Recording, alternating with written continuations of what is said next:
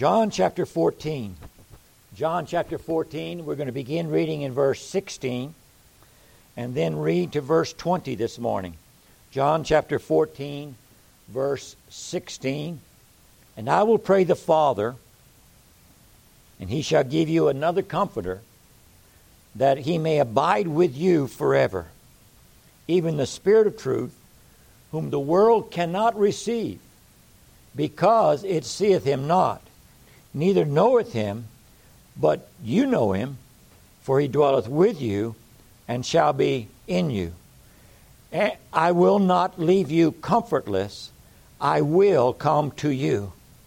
Yet a little while, and the world seeth me no more, but you see me, because I live, you shall live. At that day you shall know that I am in my Father, and you in me, and I in you. Leave off there, reading in verse 20. Again, just as a matter of review, I want to reiterate, John 14 is the testimony of our Lord's work in our life and its results. In this chapter, our Lord focuses on faith in the first 14 verses, on love and obedience in verse 15, and on the necessity of the Holy Spirit being with the people of God in verses 16 and following. In so doing, he teaches us 5 things. Faith, love, and obedience are all present tense, all active, all ever-growing and increasing in the heart and soul of a believer. That's what we're being taught. Secondly, God initiates both faith and love in our life. We receive what God has given to us. Third, faith and love are bestowed upon us by the grace of God. We do not receive them because of our works. Fourth, faith and love work in our life so that we seek God and His will and seek to obey that will. And fifth, the necessity of and the presence and power of the Holy Spirit in the believer if faith, love, and obedience are to continue active in our life. These are the things that we've looked at in the first 16 verses of this chapter. We begin this morning again reading verse 16 to keep it in the context. But I want to begin this morning with a further truth that is in this same set of verses. This truth relates to the world and to the believer. 1 John chapter 14, verse 17.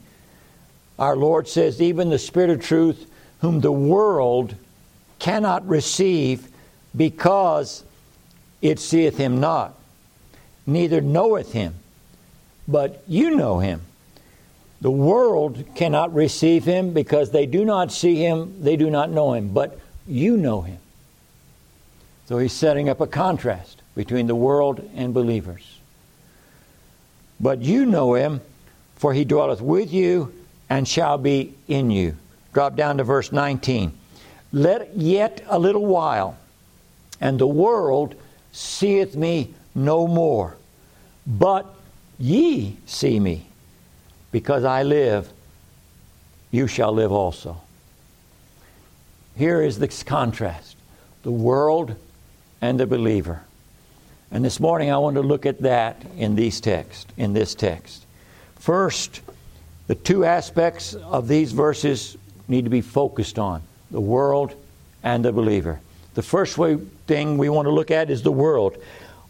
What does our Lord say about the world? In verse 17, he says, the world cannot receive the Holy Spirit because it does not see him. It is important for us to understand what our Lord is saying. He is not saying the world will not receive the Holy Spirit. Nor does he say the world chooses not to receive the Holy Spirit. What he says is the world cannot receive the Holy Spirit. They have no ability to receive the Holy Spirit. In their natural state, no sinner has the spiritual ability to receive spiritual things from God. They have no ability in themselves to receive from God. They are in a natural state. God is in a spiritual state. This doctrine has already been taught to us throughout the Scriptures. We've already looked at it on a number of occasions. In John chapter 3, for instance, in verse 3 and verse 5. John 3, verses 3 and verse 5. Jesus answered unto him, speaking of Nicodemus, Verily, verily, I say unto thee, except a man be born again, he cannot see the kingdom of God. He cannot see the kingdom of God until and unless he is born again. Verse 5, he cannot enter the kingdom of God until and unless he is born again. These words are used on purpose. He cannot see what the kingdom of God is all about, and he cannot enter into the kingdom of God unless God does something to bring him into that state of being able to see and being able to enter. Again, in John chapter 8, we've already looked at this. In John 8, in verse 43. John chapter 8, verse 43. Jesus, speaking to the Pharisees, said, Why do you not understand my speech? And then answers his own question, Even because you cannot hear my word. You cannot hear. In John 3, they cannot see. In John 3, you cannot enter. In John 8, you cannot hear. And in John chapter 14, you cannot receive. The world cannot receive the Holy Spirit. It cannot receive spiritual things from God. The Apostle Paul confirms this same doctrine in 1 Corinthians chapter 2 in verse 14. 1 Corinthians chapter 2 in verse 14. The apostles preached exactly the same doctrine that our Lord Jesus Christ taught. 1 Corinthians 2:14, where the Apostle Paul says, But the natural man receiveth not the things of the Spirit of God. The natural man cannot receive the things that are of the Spirit of God. He receiveth them not. For because they are foolishness unto him, neither can he know them, neither does he know them, because they are spiritually discerned. To many people in the world, the things relating to God are a foolish thing.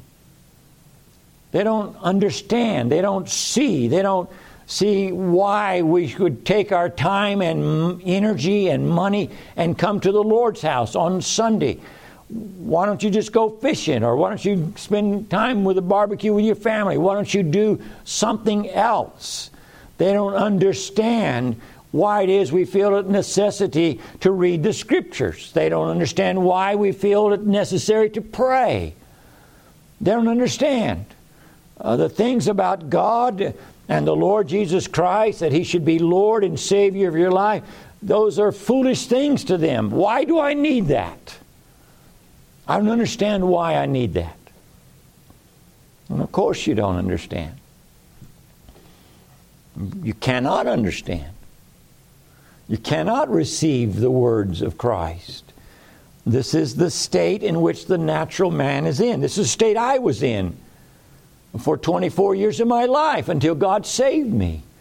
It was the state that you were in if you were saved until God came and saved you.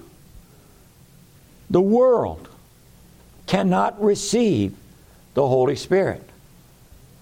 Verse 19, the world seeth me no more. John 14:19.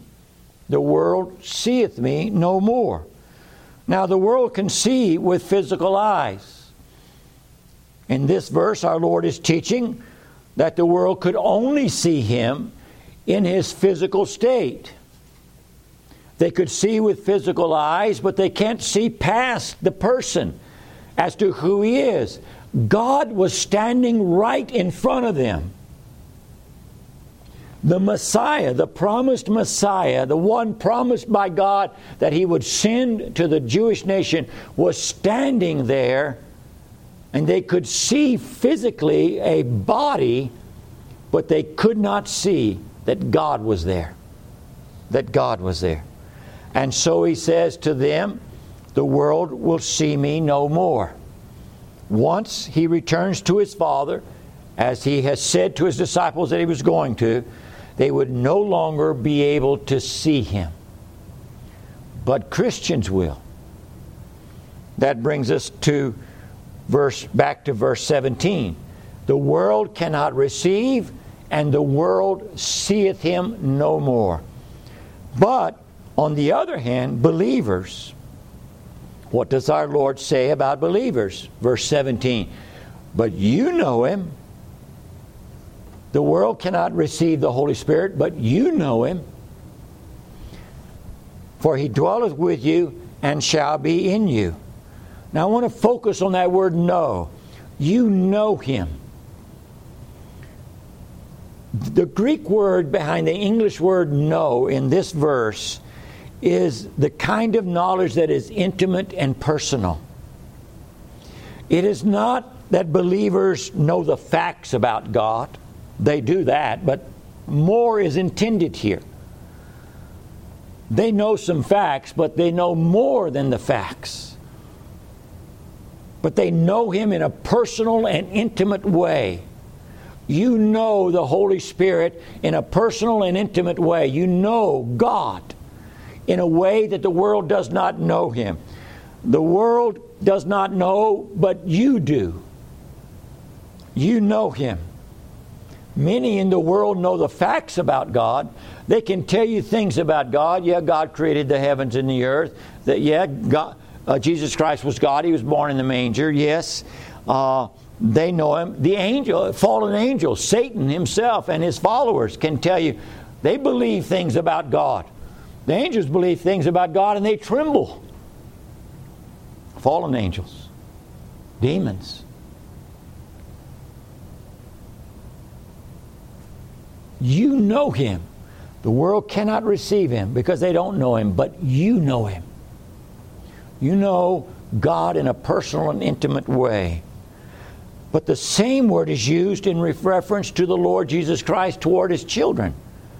The same is true of God. He knows His children in an intimate and personal way. John chapter 10. Go back to John 10 in a few chapters back. Look in verse 14 and 17. John 10:14. John 10:14. The Scripture says in John 10 and verse 14, I am the good shepherd. And what? Know my sheep. This word know is exactly the same word Jesus Christ is using, talking about the disciples who know the Holy Spirit. I am the good shepherd. I know with a personal and intimate knowledge my sheep. And am known, exactly the same word, they know me in a personal and intimate way. Verse 27. My sheep hear my voice, and I know them in a personal and intimate way.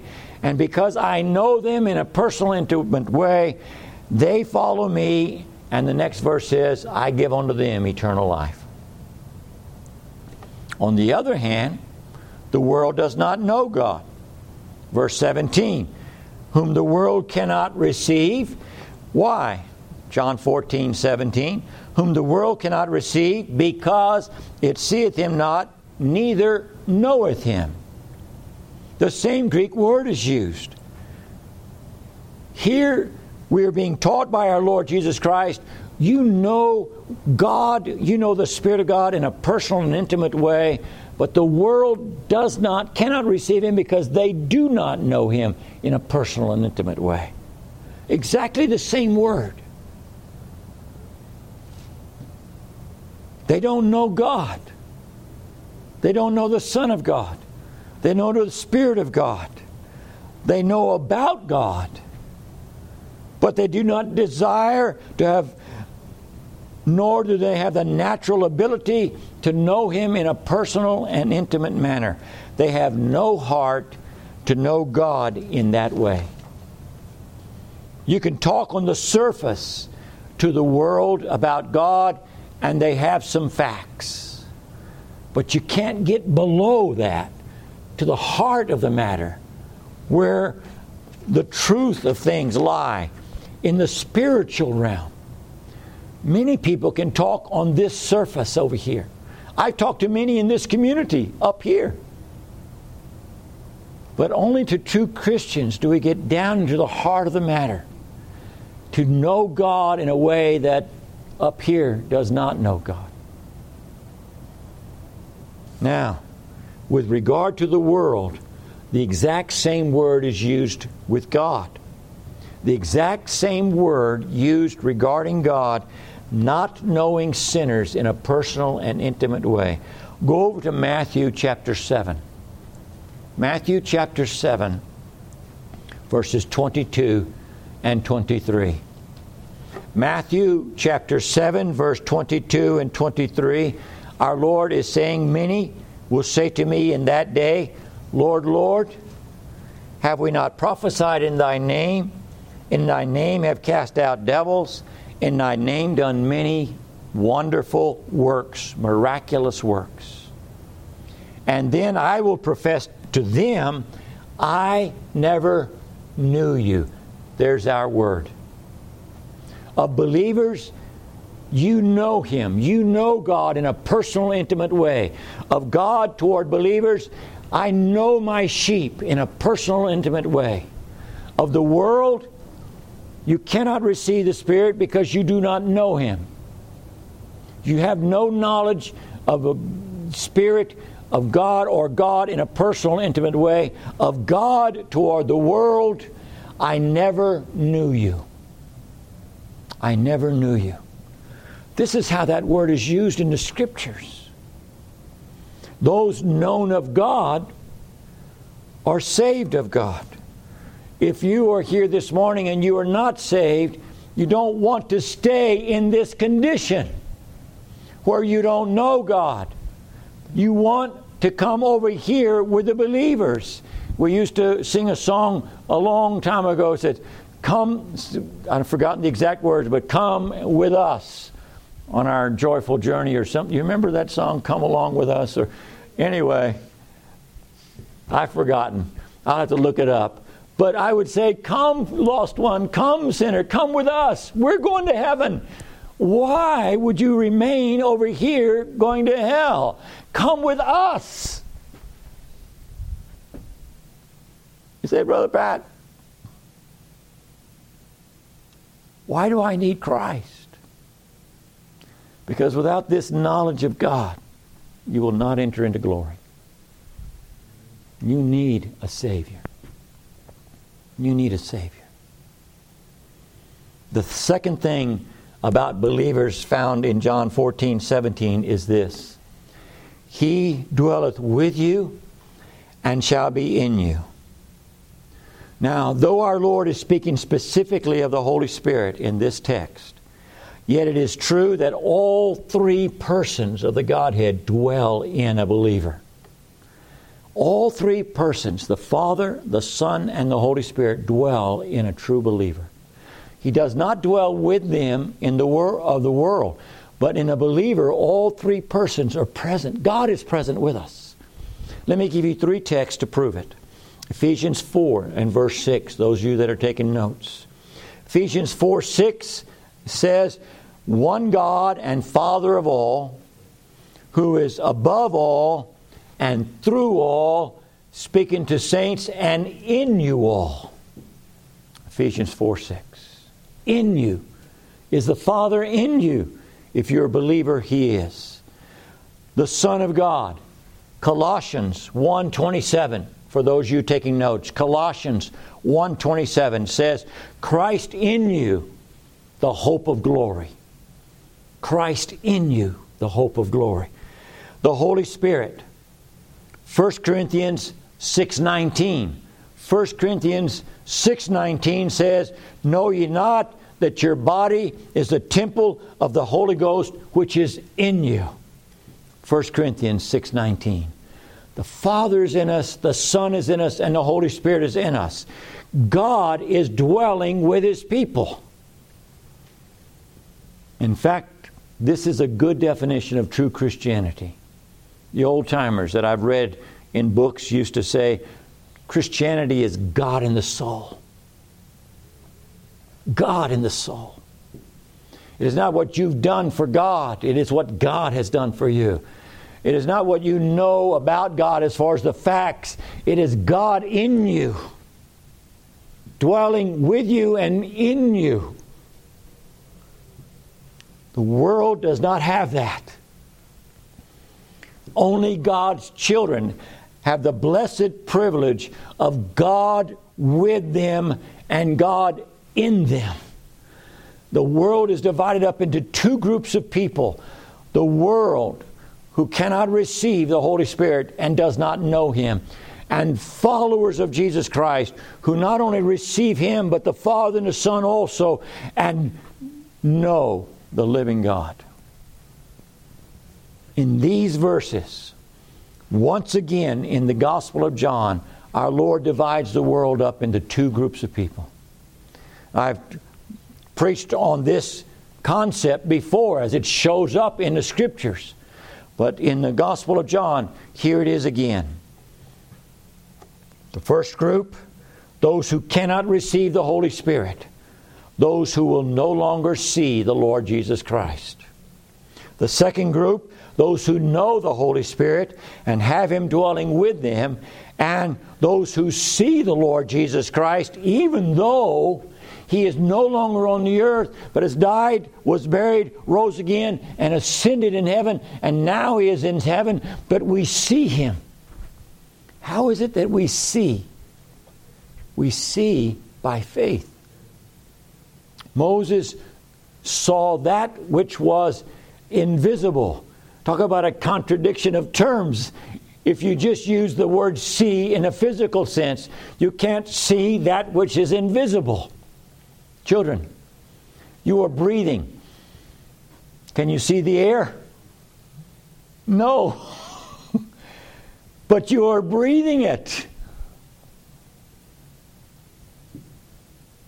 In a physical realm, you can't see, but you are breathing it. In a spiritual realm, God is invisible, but we can see. We know He exists because of what the Scriptures teach us concerning Him. Brother Pat, how do you know there's a heaven? You've never been there. Oh, I know there is. Why? Because the Scriptures teach us that there's a heaven. How do you know Jesus Christ is there? You have never been there to see Him. How do you know He's there? Because the Scripture says He's ascended on high, and there He's interceding for me. How do you know these things? Because the Word of God teaches us. We see them by faith.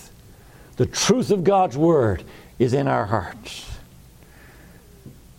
There are only two groups of people on the face of this earth, brethren. And throughout all of history, from Adam until the end of time, there will always only be two groups of people. Brother Pat, why are there so many religions? There isn't. There's only two. One is a group that thinks by their works they can do something to get to heaven. The other who knows there's nothing they can do. God, have mercy upon my soul, I'm the sinner. Those are the only two groups of people on the face of the earth. The world and the followers of the Lord Jesus Christ.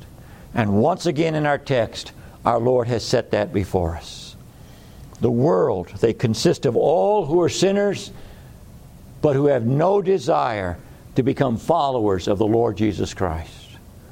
The second group is called believers or followers of the Lord Jesus Christ.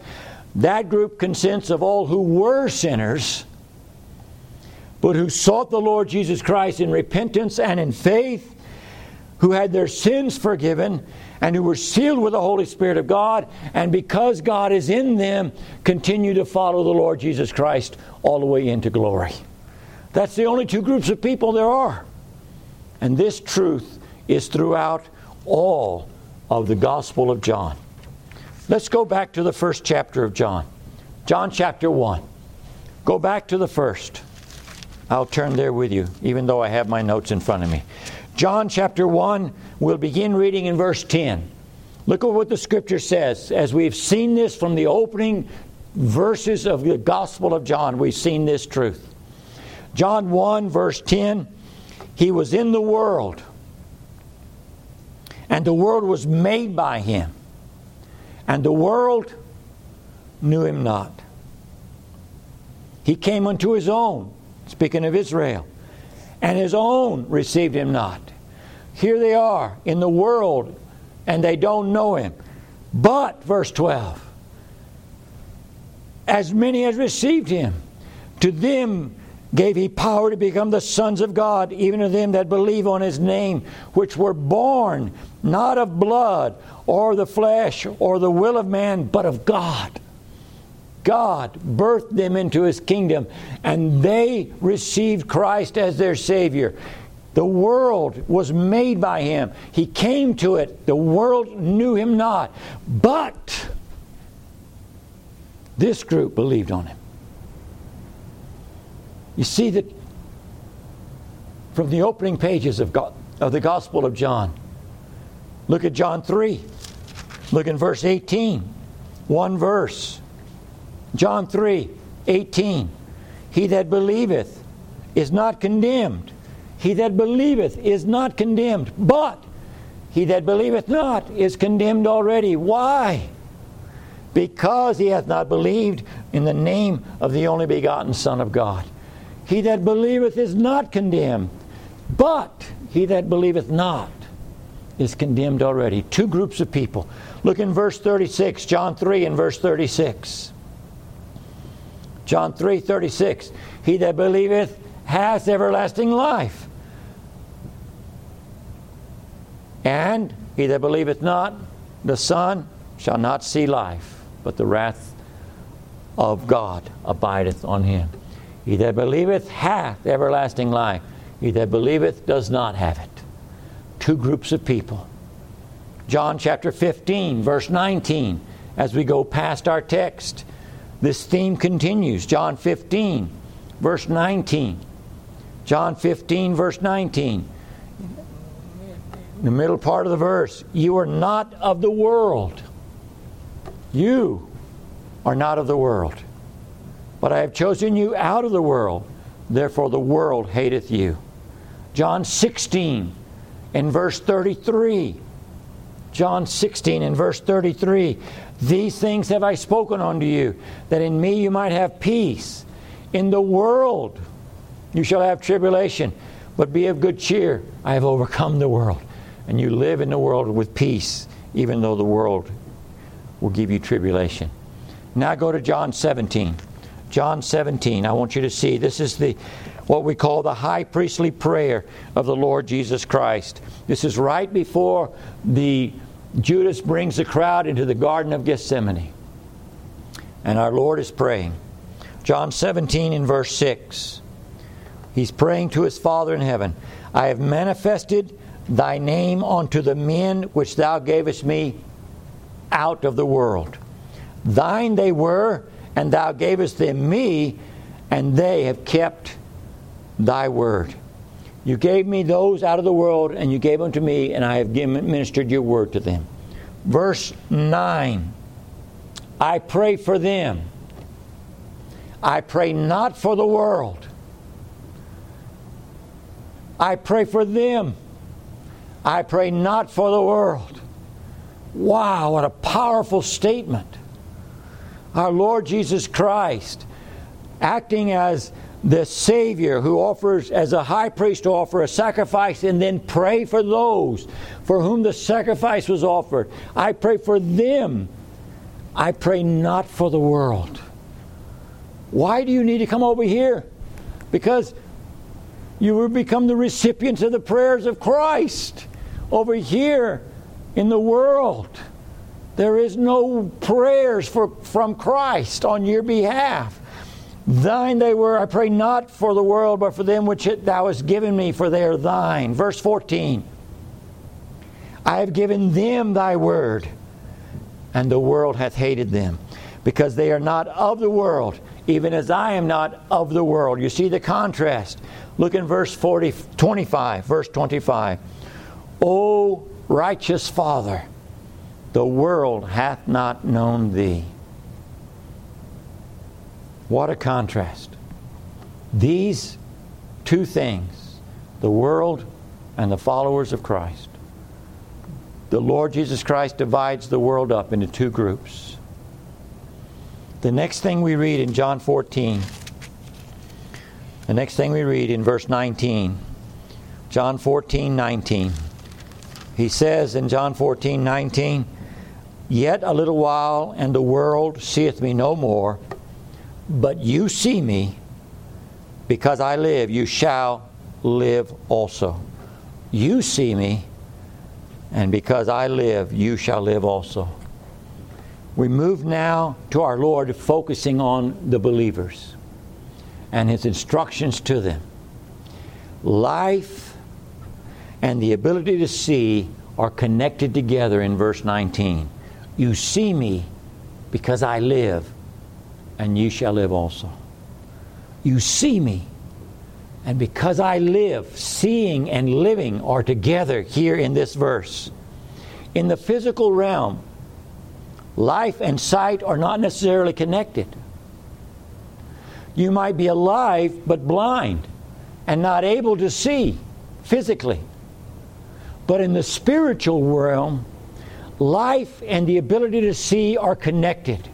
You cannot be alive in Christ and not be able to see spiritual things. They go together. They go together. Again, let me review the Scriptures. In the spiritual realm, spiritual life and spiritual sight are connected. In the spiritual realm, a man cannot see until and unless he has life. But once he has spiritual life, then he has spiritual sight. They go together. All sinners are born blind to the things of God. We've already talked about that. We've already seen in the Scriptures, you cannot see unless you're born again. When they are born again by the Spirit of God, they are given life. But with that comes the ability to see. If you are born again, then you can see the kingdom of God. To be born again means that the sinner has been born from above, born of God. God has done something for him. And in that moment that God has done something for him, he has life and sight. He is blind before, and he's dead before. And now he's alive and can see. He is blind, and the gospel light is before him, and he can't see. And the light of the world, the Lord Jesus Christ, is before him, and he can't see. And then God does something. And now we can see, and there's the Lord Jesus Christ, and he embraces him as Lord and Savior. The old-timers used to sing a song, what was it? I see the light. And we sort of put that song away. You know, I see the light. I finally see. They were saying something in a very simple way about a very profound doctrine. You can't see unless God gives you the ability to see. And then, wow, the things we begin to see. The things we begin to understand. When our Lord says, because I live, you shall live, He is not saying you will receive everlasting life at some point when you get to heaven. Also, our Lord does not say, because I live, future tense, as though it were future tense, because it's not. You shall also live. By that I mean He is not saying after the resurrection, when I've died, was buried, and rose again, then you'll have life. He's not saying that. What is our Lord saying? Because I live, you shall live also. Our Lord knows that physical death is only a few hours away. He knows that He is facing Calvary's cross. In fact, He and His disciples are about to leave Bethany and go to Jerusalem, where Judas and that crowd will come into the Garden of Gethsemane and take him to the cross later that evening, early morning hours. It is only hours away before he will hang on that cross at Calvary. He knows death is in his pathway as he is walking with his disciples. And despite that, he says, because I live. The word here is, I am always, present tense, alive. Do you understand God is not past or future tense, but present? I am, right? God doesn't speak of himself as I was or I will be, but I am. Life is right before them. Because I'm life, because I live, you're going to live also. Because I am present tense, alive. And because I am present tense, life. Though he's about to face physical death, he will not cease to possess everlasting life. He is God. And God is always present tense, life. Present tense, light. God is always I am. The very nature of God is life. In him is life. The very nature of God is life. The Christian life depends upon the Lord Jesus Christ being life. When you are born again, when you repent of your sins and believe on the Lord Jesus Christ, we are inseparably joined together with life, with the Lord Jesus Christ. When we come to faith in Christ and we're joined with him, his life, everlasting life, is given to us. And we live. That's how come he can say, even though you die, you're going to be alive. I am the resurrection and the life. He that believeth on me shall never die. And he that dieth is alive still. Physical death has no power over spiritual life. Physical death has no power over spiritual life. We see this throughout this gospel. John 1 and verse 4. In him was life. John 10, 27 and 28. My sheep hear my voice, and I know them, and they follow me, and I give unto them eternal life. John 14 and verse 6. I am the way, the truth, the life. And then in 1 John chapter 5.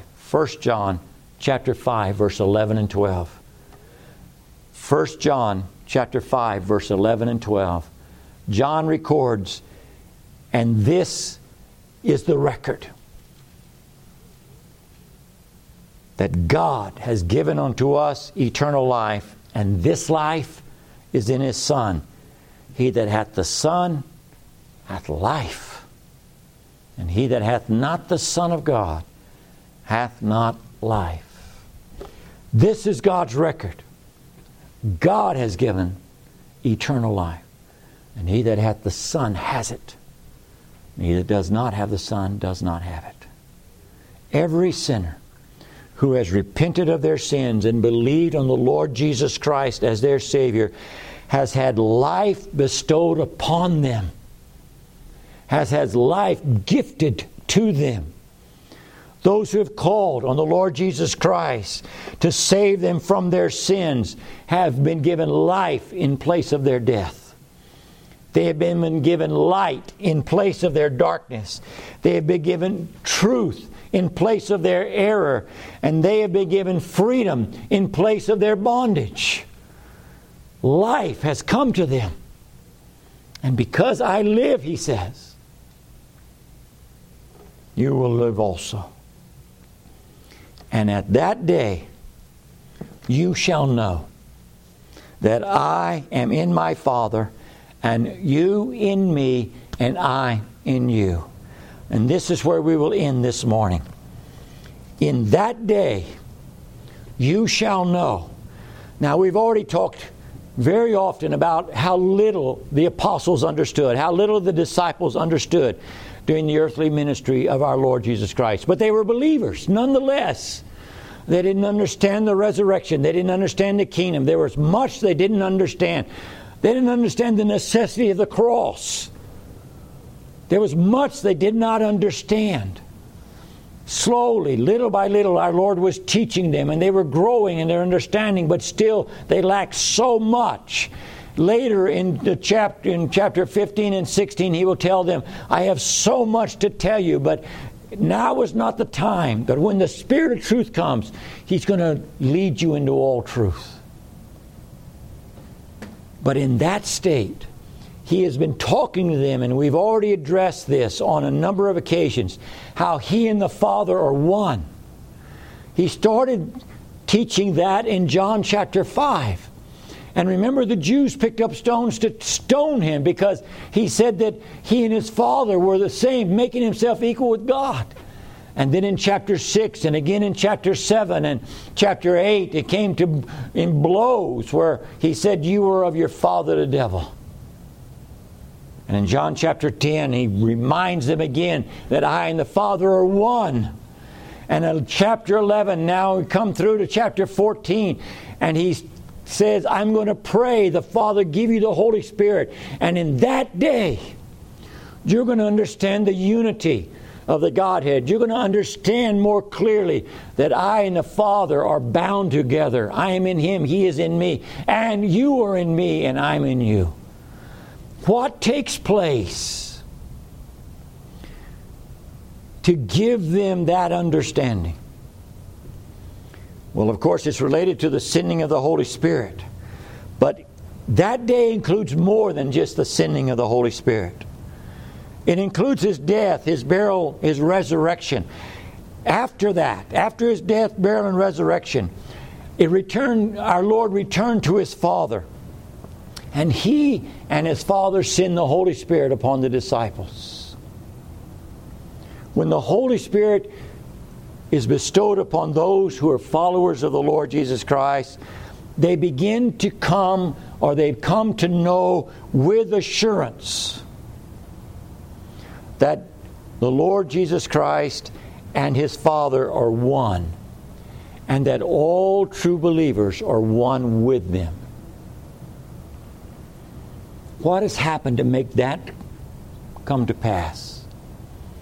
First, let's say this, read the sentence again. You shall know that I am in my Father, and you, or ye in me, and I in you. These are the three things you will come to know and understand.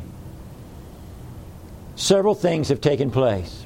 First, our Lord has died at Calvary's cross and has ascended and back to the Father. And because the Father was pleased to accept His sacrifice, the sacrifice that He made on behalf of His people, the Father is now satisfied. And I don't know if we fully understand how important that is in relation to what our Lord is saying here.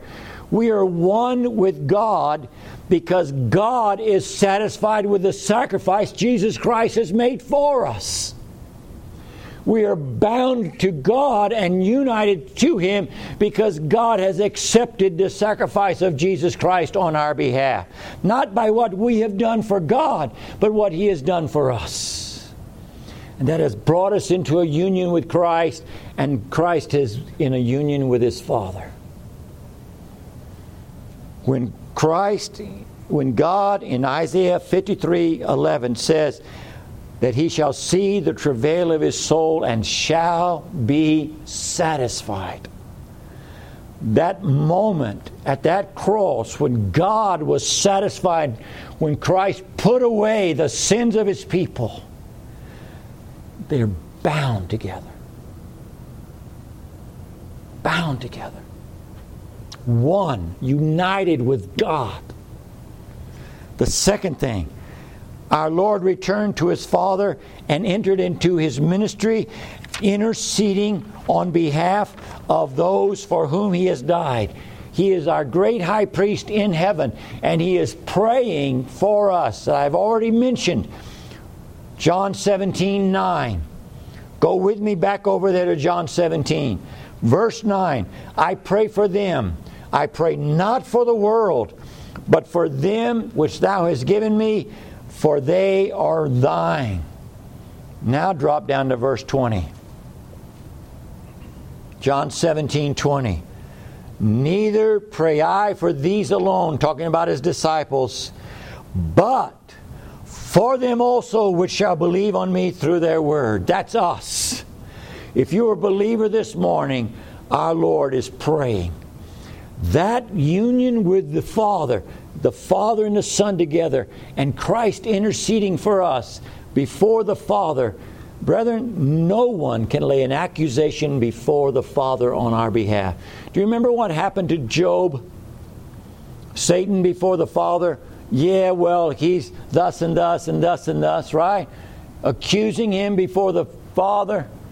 When Jesus Christ has died on our behalf, brethren, and He stands before the Father interceding for us, Satan cannot accuse us. Yeah, but brother, but God, what about that Pat Horner? What about him? When I open the book, I don't see anything. 5 bleeding wounds plead for mercy before the throne of grace. 1, 2, 3, 4, 5 bleeding wounds plead for mercy on my behalf before the throne of grace. And I am bound in Christ, and He is in me, and He is in the Father, and we are united, and nothing can separate us from the love of God. He is interceding for us after He has died for us, and that death has been accepted. Now He prays for us that sacrifice might be effectual. And then our Lord died and returned to His Father, so that those for whom He died might be accepted in the very throne room of heaven. Ephesians 1, verse 6, to the praise of the glory of His grace, wherein He hath made us accepted in the Beloved.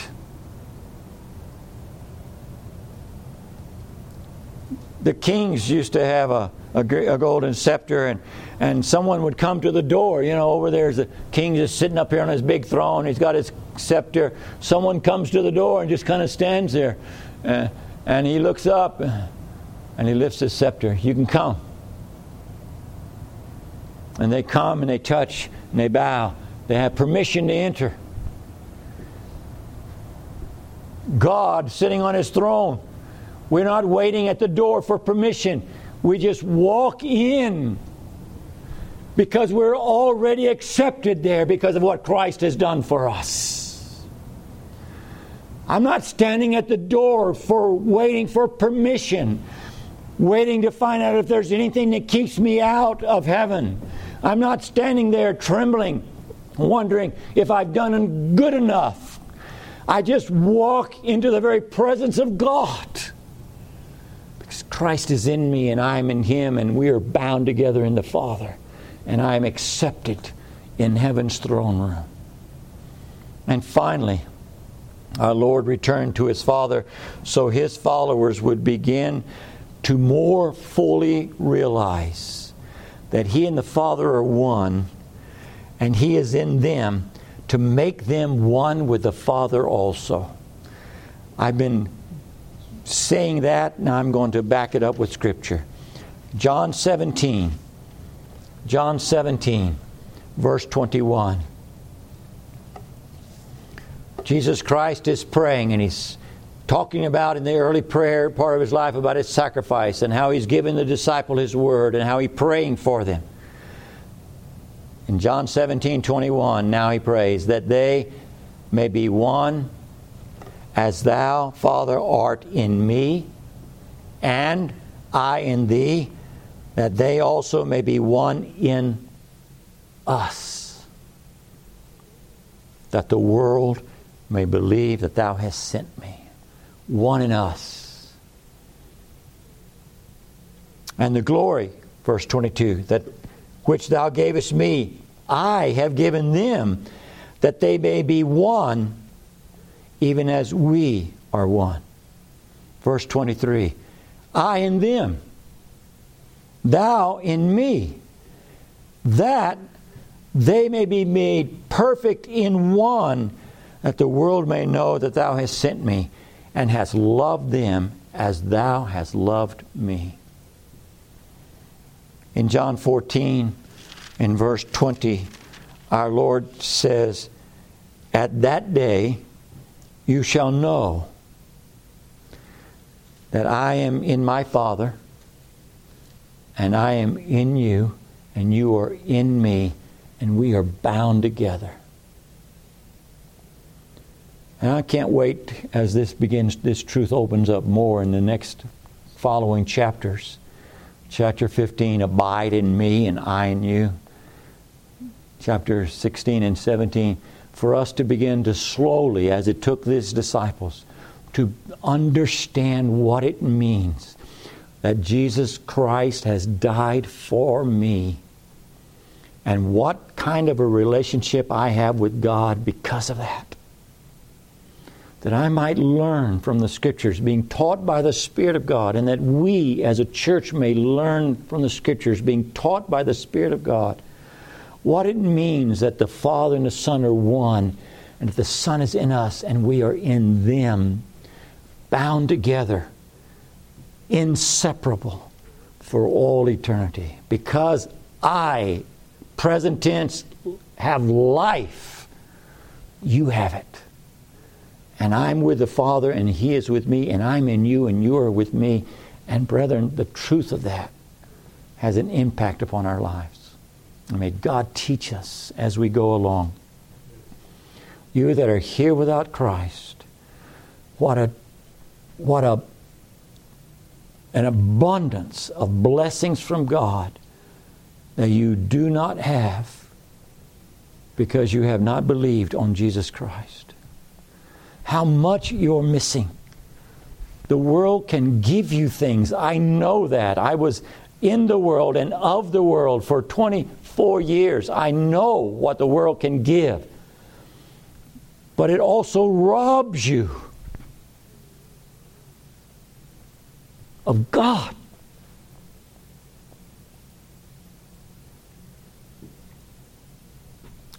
Without Him, you have nothing. When the world perishes, and it will, you have nothing. May God deal with our hearts this morning and show us the great need we have of a Savior. And may your heart be moved by the Spirit of God to come to Jesus Christ and ask for forgiveness and mercy and seek Him to save your soul. Father, bless your word.